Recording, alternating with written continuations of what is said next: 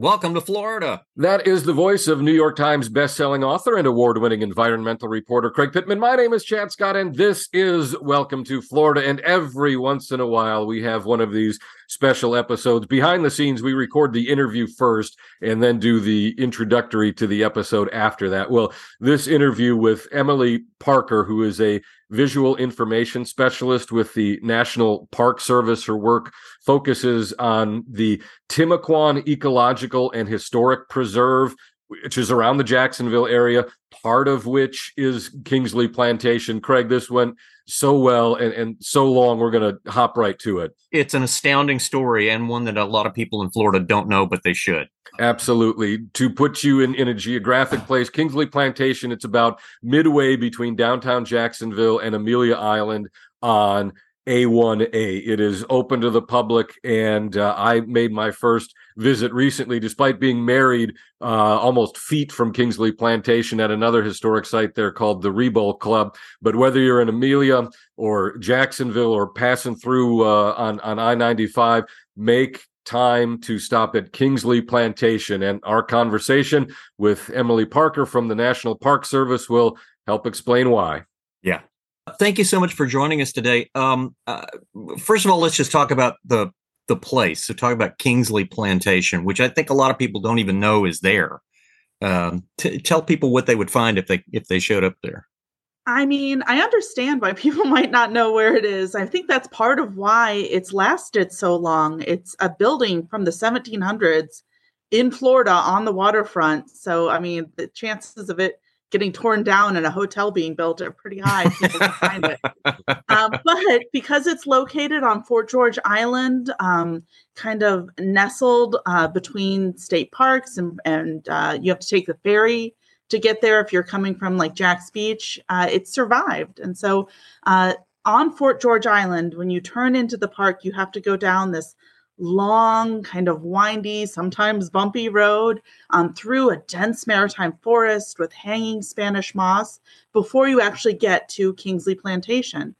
Kingsley Plantation has so much history. I mean, the whole island has a lot of history. It had archaic shell rings and a Spanish mission. And for a long chunk of its history, Fort George Island was a plantation, but it was oriented to the waterway. So when you walk out, you hit every part of the island, and then finally you get to the Fort George River, which was in the 1700s, the entrance to the plantation, how people got there historically. So you have to go through a lot to get to what is the site today, which I think in some ways helps, and it gets you into this mindset of like, this place is going to be otherworldly. And yeah. And I think a lot of people, when they think of a plantation, they think of Tara from Gone with the Wind, but it's not like that, right? It represents a different era. So like I said, it's the oldest standing plantation house in Florida. Florida was very much a frontier at that time. It dates to the 1700s.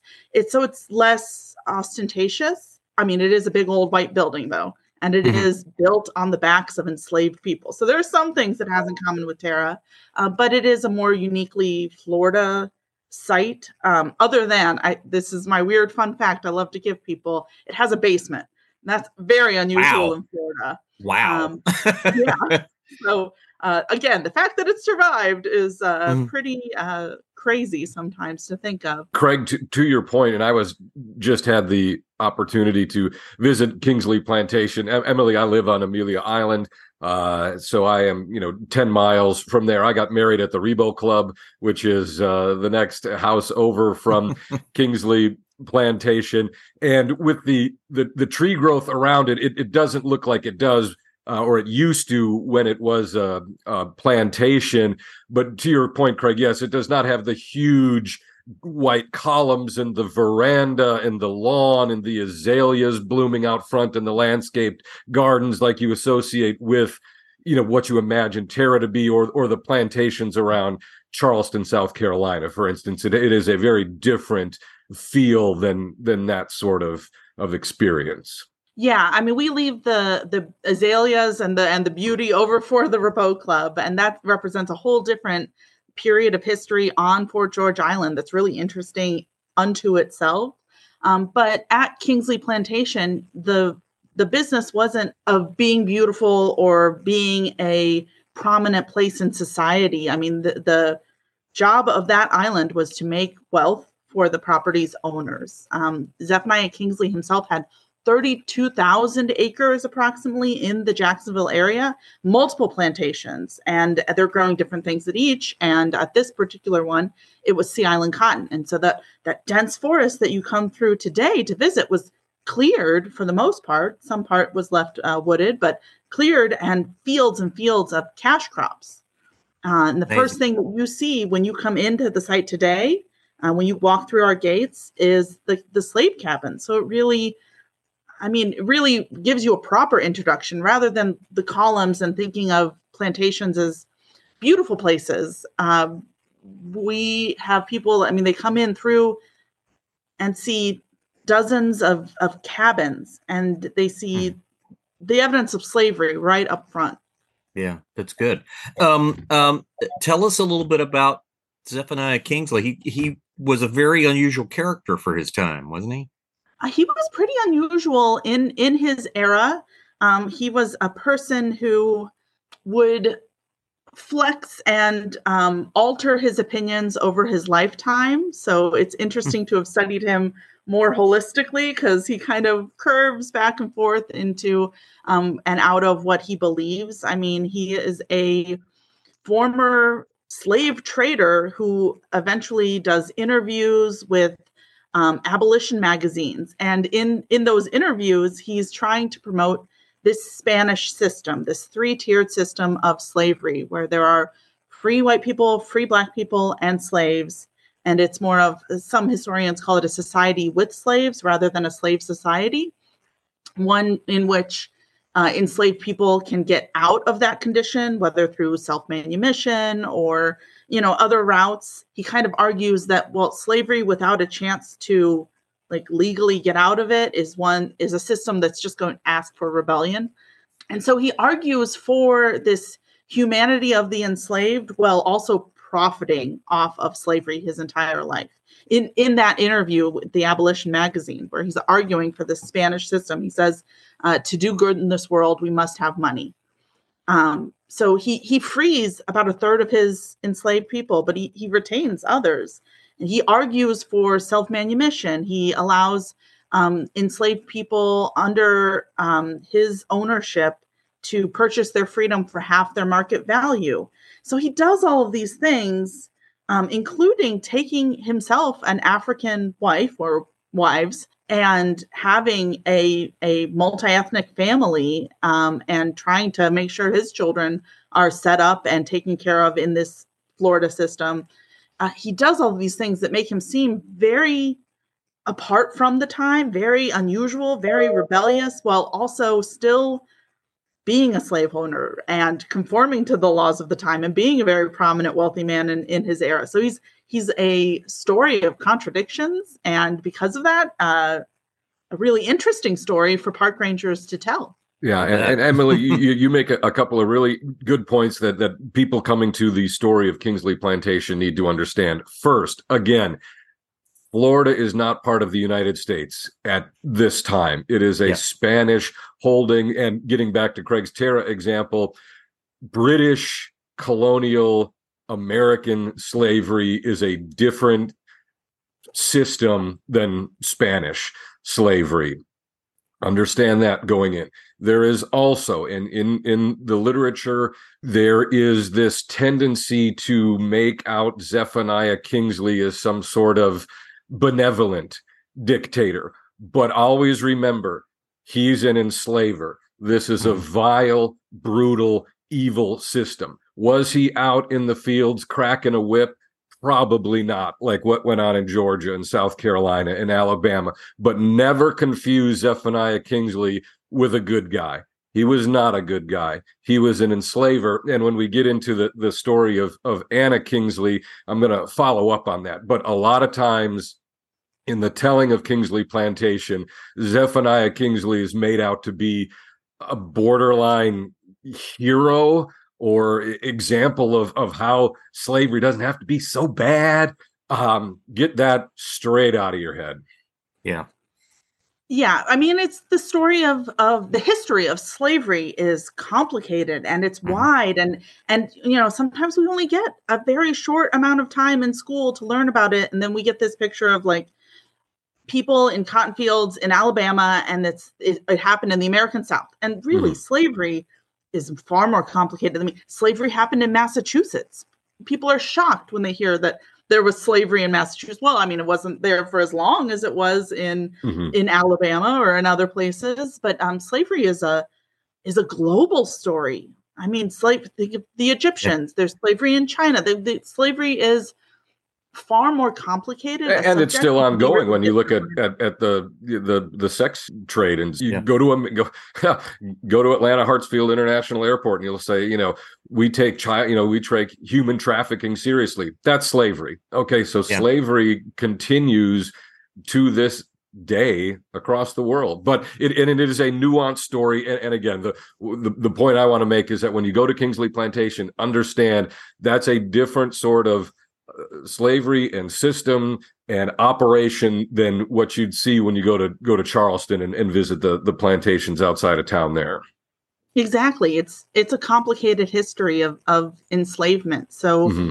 we're just one of the sites that gets to kind of fill in those details Yeah. and really explore a subject that's quite large. Mhm. And we explore it through that Spanish story. And then oftentimes we use Anna to highlight it because Anna Kingsley, born onto Madgigine, does experience enslavement from every level, from every perspective. Yeah. And she really highlights that complex nature of Spanish slavery and then the transition into becoming a U.S. territory. What does that mean? And then further, I mean, she lives post emancipation. So, I mean, she lives to see the end of slavery in America.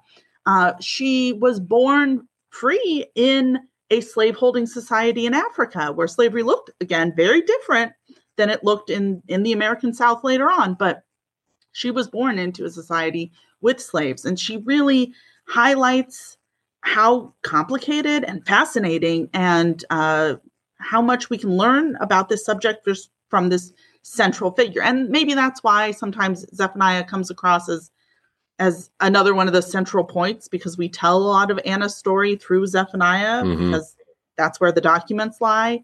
But I honestly, I kind of see her more as the central story of Kingsley Plantation, what kind of sets it apart, Yeah. even though, obviously the property's owned by him. Mm-hmm. But before we get to her, and I really want to get to her because she's like you said, a fascinating character. Where did he come from? Where was he from originally? Oh, he's born in England. Mhm. Quaker father, Scottish mother, and they immigrate. And his family are loyalists. When they're Hmm. living in the Carolinas, they're loyalists during the American Revolution. So you know what happens. Yeah. That doesn't work out too well for them. They're banished, literally banished from the colony, and his family flees to Nova Scotia. So when I said that this was a man whose opinions and values kind of changed throughout his life, I think he may have learned a life lesson very early on that when you pick a side and have strong convictions, you sometimes You could pay lose. consequences for that. Yeah. Yeah. He pledges his loyalty to a bunch of different countries over the course of his life. He's British for a little bit, then he's an American, then he pledges his loyalty to the Spanish when they're giving away land grants. I mean, he's very flexible in terms of his ideas and his loyalties. I'm surprised to hear you say his father was a Quaker, because the Quakers were pretty well known for being abolitionists. They were, yeah, and that probably plays a role in his story and why he's so complicated and at times contradictory. Well, let's go ahead and get to the woman who had become known as Anna Kingsley. And you mentioned her name, Anna Madgigine Jai, and she was from what is today Senegal. She was, her father was killed, and she was kidnapped and imprisoned and sent into slavery around 1793. She was sent to Havana, Cuba, and that's where Zephaniah Kingsley comes into the picture. He was down in Cuba buying people, and he bought a wife. And I will mention, and remember this, when you ever hear the name Zephaniah Kingsley and someone's trying to tell you about what kind of guy he was. Anna Madgigine was 13 years old when she was purchased by Zephaniah Kingsley. By the time she got back to Florida, she was pregnant. So she was raped by Zephaniah Kingsley, period. So Zephaniah Kingsley is a slaver and a rapist. And what would happen with their quote unquote relationship, always remember that's where and how it started. Yeah, she's 13. He's 41. She comes into Florida as one of Tres Negras Bezellas. So there's this document, and it's almost like a receipt where he's declaring, like in customs, what he's bringing in. And she is just one of Tres Negras Bezellas that he's bringing in. Now, what her position and place in his family structure would become, I think, is a reflection of her resilience and her survival and her making a place for herself in this world. Yeah, her intelligence. Yeah. I mean, she's trilingual. We know that she survived and she made the best life possible for her children in the system that she found herself in. Yeah. There's a book about her I actually bought in Jacksonville by Daniel Schaefer that quotes a letter from Zephaniah Kingsley that described her. It was in his last will and testament. She was a fine, tall figure, black as jet, and a very handsome woman. But there are no pictures of her, unfortunately. And she is descended from royalty. The belief is from Africa. And to complicate this whole thing even further, she owned people as well. Yeah, so she comes from the royal lineage in the Wolof Empire, and some even pose that maybe that's part of why she's captured, as a retaliation and part of this political struggle. Taking many of the royal family members kind of out of the equation in this struggle. But there are African griots who can still, to this day, because it is a royal lineage, trace their entire family tree and go back to her family. I mean, we can identify where she was from. I mean, that's really one of the rare stories when we're talking about slavery, is that we can say, like, this is where someone was from, this is their family in Africa, this is when they were taken, this is what happened to them, and we can follow their whole life. That's very, very rare. And so she comes from a slaveholding society. Now, she's 13 years old. Did she own slaves in Africa? Not really. No. But she does come from a society where owning slaves is not abnormal to her. Mm-hmm. What's kind of more abnormal is in Spanish Florida, she finds herself with rights to own slaves herself as a free Black woman, which is what kind of sets the story in Florida apart from the story in the Carolinas, like we were talking about. Do we know how she became freed?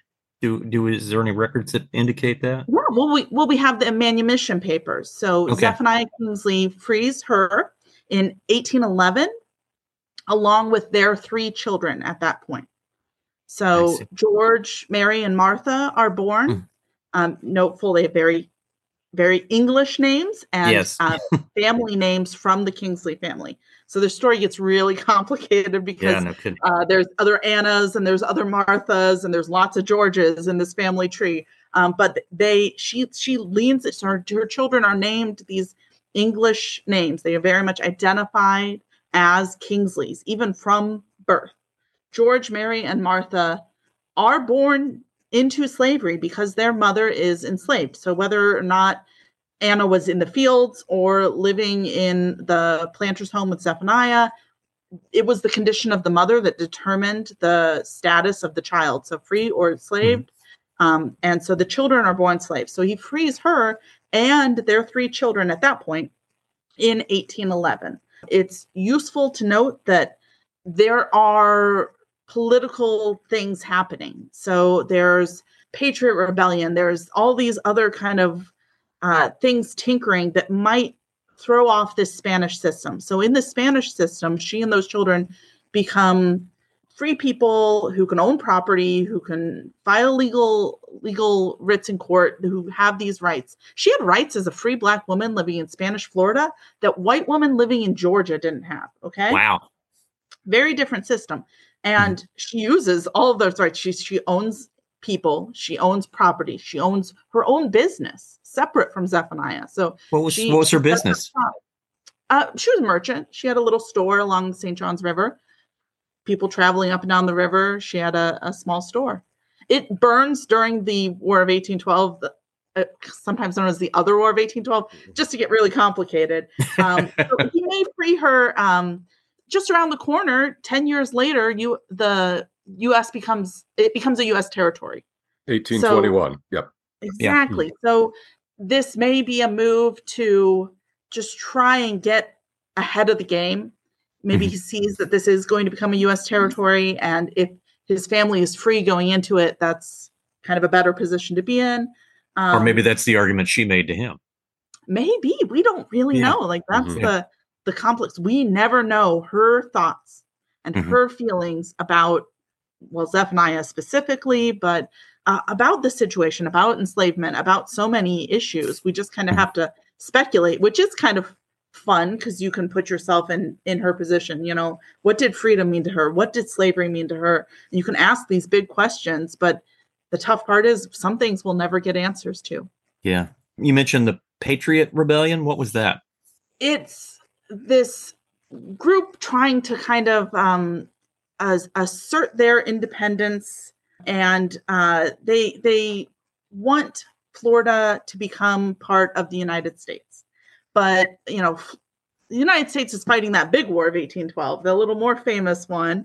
But for the similar reasons, you know, they're trying to kick the British out. You know, they're also trying to kind of kick the Spanish out. It's in this very manifest destiny kind of era of U.S. history. And this group of men from Georgia who call themselves patriots decide, with kind of a wink, wink, nudge, nudge from the U.S. government, that they're going to invade Florida and take over.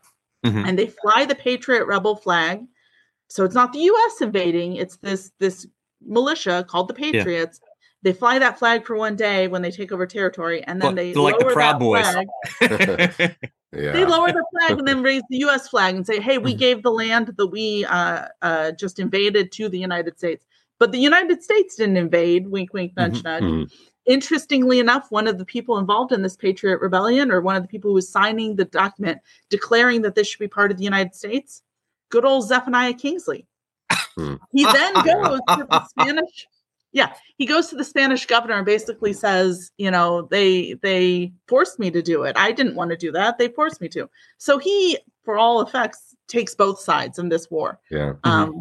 Yeah. If you ever, Anna, if this becomes part of the United States, she loses everything. So when the rebels start heading towards her property, she burns it to the ground rather than let them take it. So that's amazing. She wants it to be Spanish. Yeah. Anyone who goes to Amelia Island, they will perhaps hear it or see it referred to as the Island of 8 Flags, because it, you know, existed under 8 different flags. One of those that people have the most difficult time placing is that Patriots flag, which flew for such a brief time. But when you go to Amelia Island and your Island of 8 Flags, that is one of those.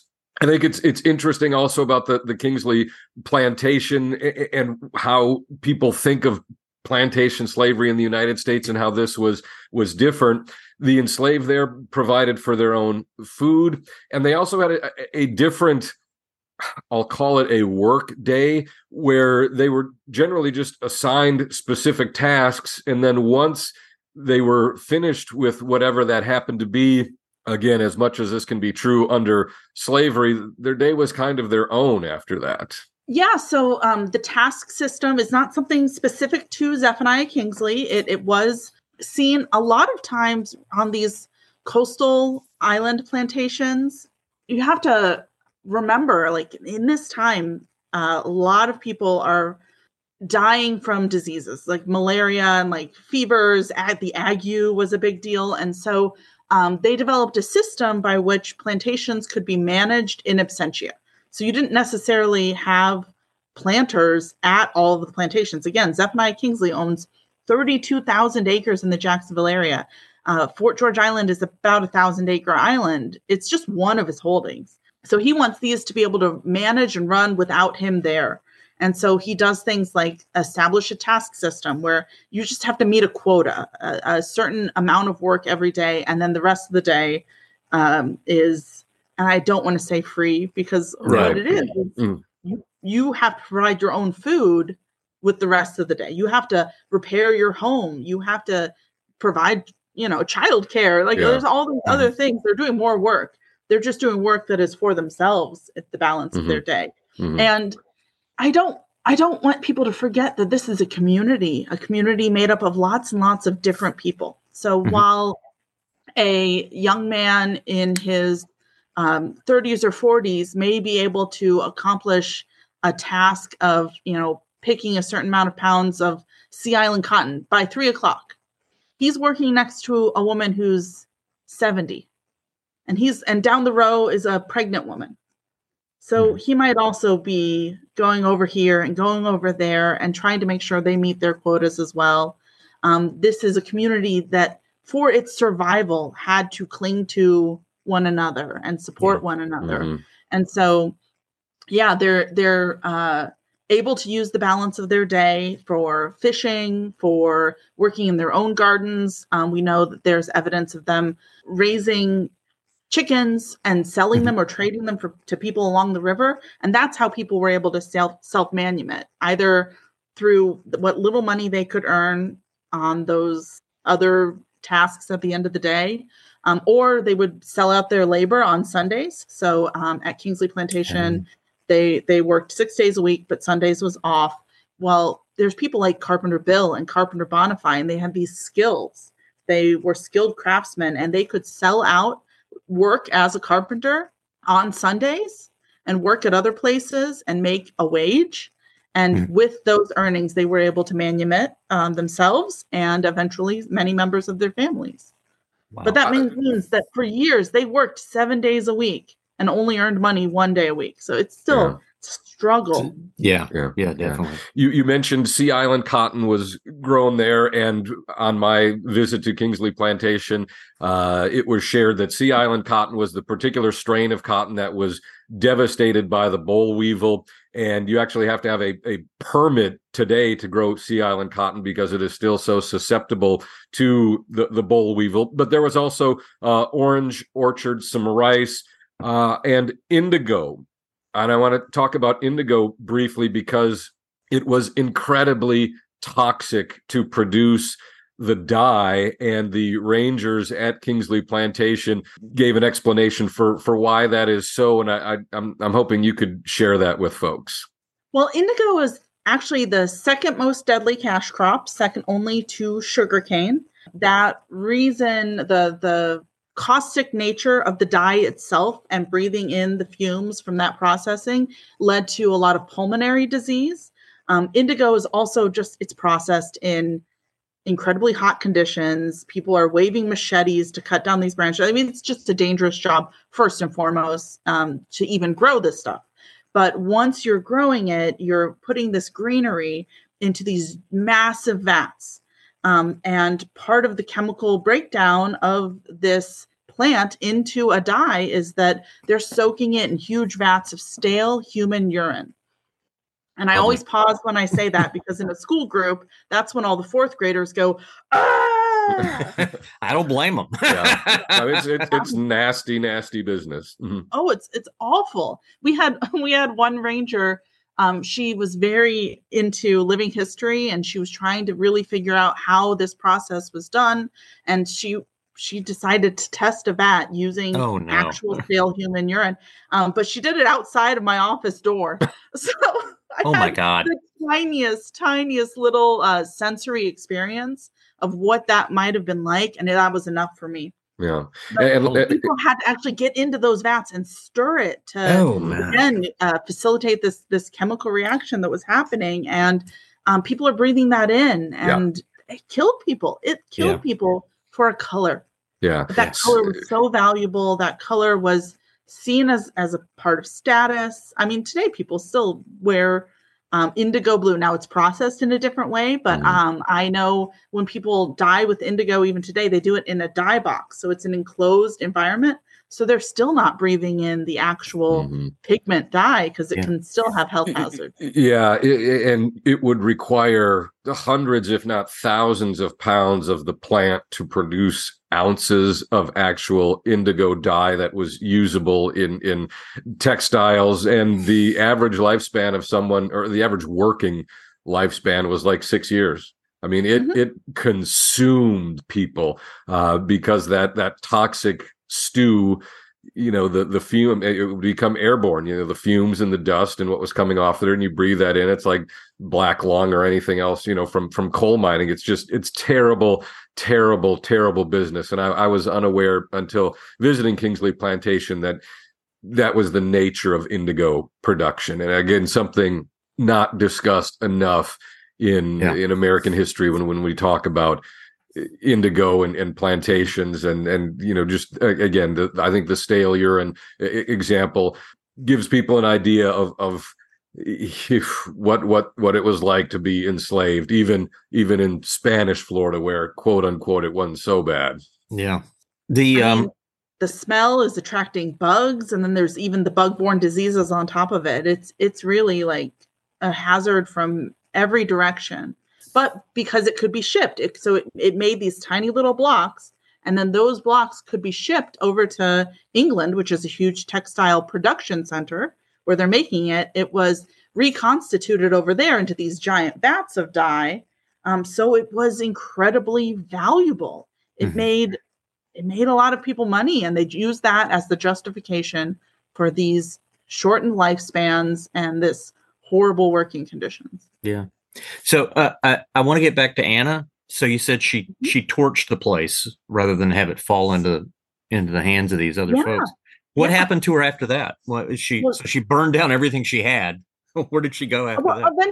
Eventually she still owned a lot of property. She's still married to Zephaniah Kingsley. So it was not everything she had, but she does receive a commendation from the Spanish governor. Eventually this rebellion piddles out. It fizzles. They retreat. It stays part of the Spanish territory for a little bit longer. It passes peacefully later, but she actually is recognized by the Spanish governor for her bravery. There's this great ship captain's log that you can read where he kind of describes this whole incident and then reports it back to the governor, who awards Zephaniah a special land grant for Anna's bravery. So it's just weird things happening. This hedging his bets thing for Zephaniah kind of works out over and over again in many ways. But that's when, so that property's burned. That's when they moved to Fort George Island, which would be her home for 23 years, which is the place where we talk most about her. But it's after that chapter that she arrives at Kingsley Plantation, which was itself a site marred by that whole event, and all of the outbuildings had been burned to the ground. The planter's house somehow survived. Again, I don't know. It's crazy that building's still standing. But when they arrive, they oversee the construction of the kitchen house, the barn, the slave quarters that you see today at the site. And so, I mean, the planter's house predates it, and the site as a plantation predates it. But most of the buildings on the site were constructed during the Kingsley era, which is part of why it's called Kingsley Plantation. They're not the only story that we tell there, but because most of the buildings date to their ownership, we talk a lot about it. But Anna actually lived in the kitchen house, not necessarily in the planter's house with Zephaniah. So we sometimes refer to that as the Mama Anna house, or Anna's rooms, or things like that, because she lived in a separate building from Zephaniah. Why? Do we know? Again, we don't have by her hand exactly why. We've explained the origins of their relationship. That might be why. But we also know that she came from a polygamous society in Africa, where a man would have multiple wives, and each of those wives would have their own homes. Zephaniah recognized the children of multiple women, all formerly enslaved. He manumits all of them. He keeps getting older, and they keep staying about that young age. Oh, boy. But so there's Flora, there's Sarah, there's some historians argue that Mistilna Magundo is one, some say no. So he recognizes the children of multiple women, and maybe it's part of her experience in a polygamous society to have a separate building from your husband, to have a separate home. Or maybe he snored. I don't know. We don't have it written down. It could be both. So we have lots of references to her living in that building, though. Yeah. Okay, so 1821 comes along. Florida becomes a U.S. territory. This Spanish system of slavery that allowed for Anna to have her own business and purchase her freedom and purchase enslaved people herself. Now what happens?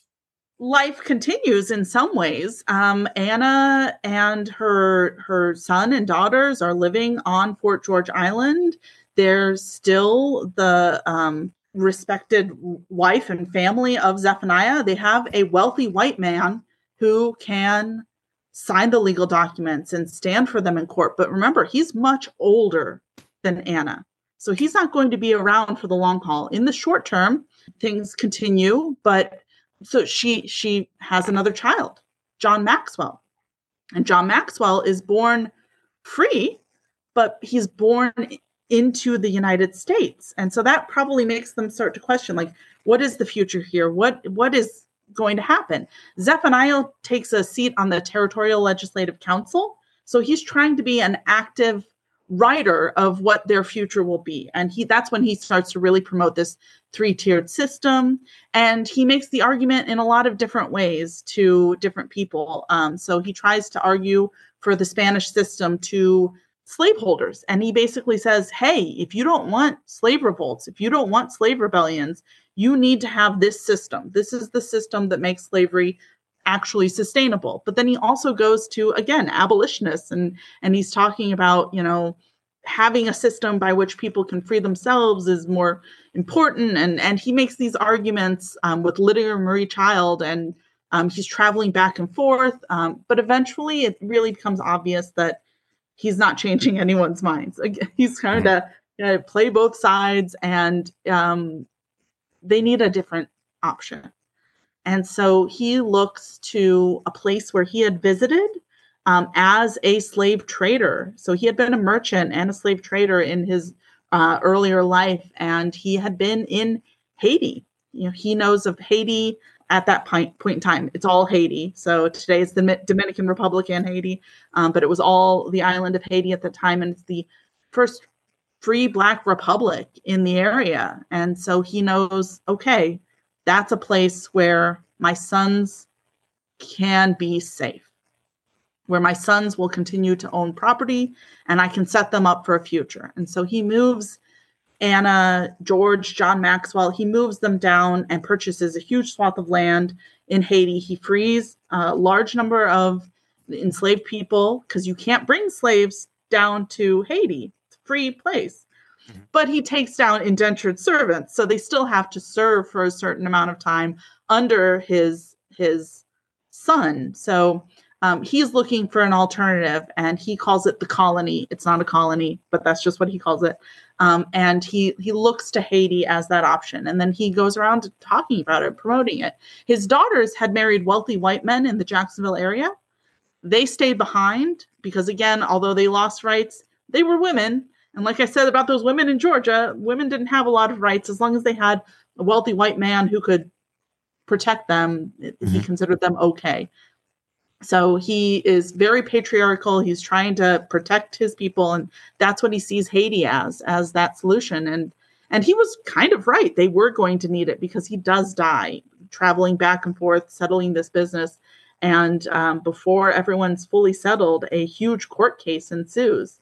And his white family, not another wife, not more kids, but his sister, his relatives, his extended family, yes, they file claims on his will. In his will, he states that he wants his family, his large, complicated, kind of weird family, to inherit the bulk of his property, and they challenge that because of the race of the people involved. Well, because of the money involved, it's probably yeah. I'm sorry. Yes, but the legal challenge is based on their race. They state that George is unable to inherit because of the color of his skin and because of the new laws that are happening in Florida. I mean, this court case goes back and forth and takes a lot of time. It's about to be heard by the Florida State Supreme Court. The courts basically come down with this decision about Anna's inheritance. I'm simplifying it a little bit for time's sake, but according to the courts, Anna's not a Black woman. Really? Yeah, it's kind of strange. No, Anna is not a Black woman because a Black woman wouldn't have been able to inherit. Anna is a Spanish woman. She was freed under the Spanish crown. She was recognized in the Spanish system. Even the governor has a special commendation for Spanish citizen Anna Kingsley.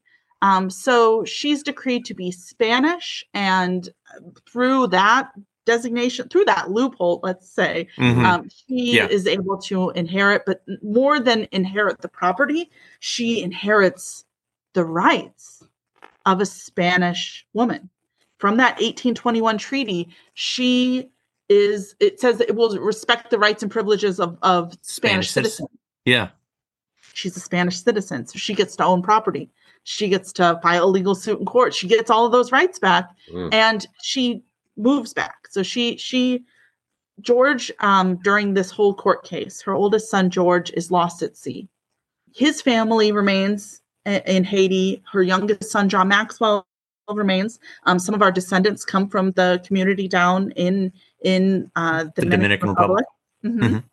But Anna comes back to be with her daughters, and she settles along the St. John's River again, and she has this moment of almost triumph. She's got those rights again. She's protected again, but it's a tenuous one because guess what's coming up right up around the corner again? Civil War. Yeah. All these little moments of peace in her life come with this looming kind of dread and this question mark of what is her status. And the Civil War does just that again. And this time it's questioning the status of her, but also her daughters, her grandchildren. She has to flee during the war. She spends some time in New York.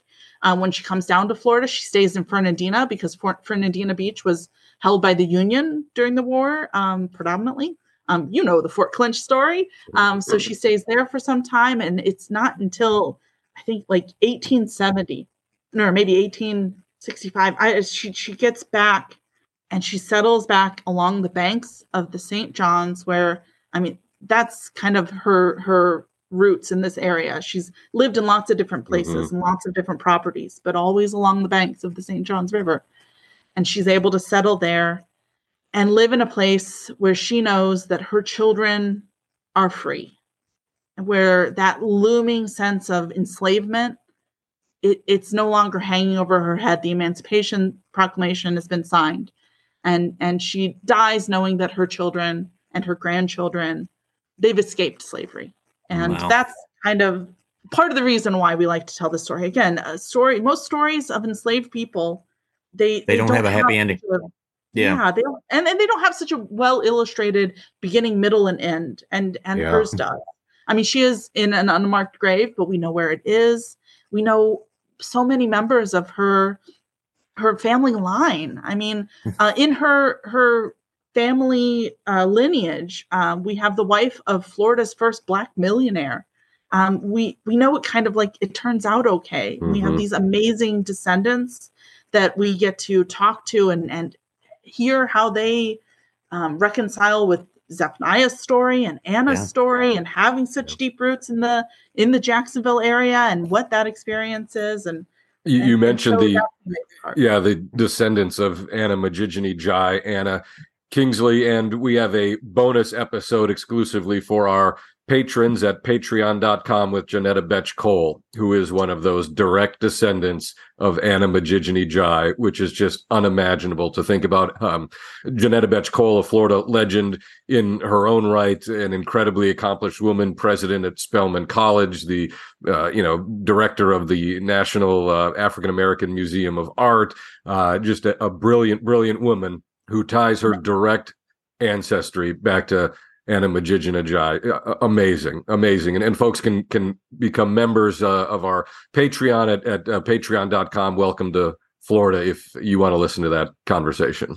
Yeah, she's an amazing lady and wonderful to hear speak. So yes. Have descendants come to the plantation from time to time? Yeah, so actually our descendants are pretty active, and they initially came up with kind of this idea to do a family reunion of sorts at one point, and it was called the Kingsley Heritage Celebration. It's grown to much more of a community celebration and one of our big event of the year, basically, that we hold every year in February. But it started as a family reunion. We have people, again, so we have like Manuel Kingsley, he comes to mind, and he's descended from that Dominican Republic side of the family. And so when he got to meet with the Betch side and Perry Frances Betch, which is Jenna Cole's niece, they met at the plantation, had this really powerful experience. We have some of the descendants of enslaved people as part of our descendant community as well. And so the Bartley family are one of those groups, and we get to talk about Gullah Geechee traditions through them. And that's really even only because we have one photo, an image that said Aunt Easter born at Kingsley Plantation on the back of it. That's all we had, but we put it on display, and someone came in and said, "That's Aunt Easter. That's old Aunt Easter. She lived so long that there were still living people who recognized her as this like great aunt figure in their family." And so we just by luck were able to connect to her large group of descendants. And we're always doing research and trying to find out more. So hopefully we can build more of those connections, because that's a tough thing. If you're descended from enslaved people, oftentimes like Easter, her name's also Esther. It's Bartley in some records. She has a different last name in different records. We have lots of cases where people post-emancipation changed their names. So in the African-American community, like Freedman, Lincoln, Washington, these become really popular last names. And it's because people chose them. They were establishing an identity.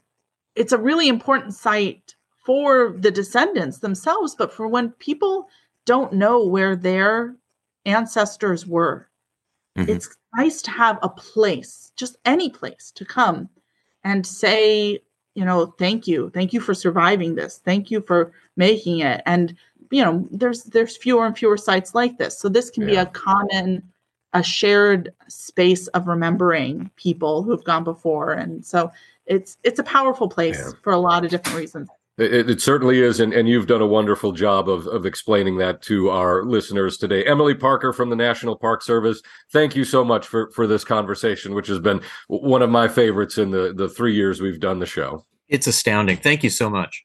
Thank you for having me, and I hope people come out. We're doing the Kingsley Heritage Celebration again this February, the 17th in 2024. Wonderful. Thank you so much, Emily.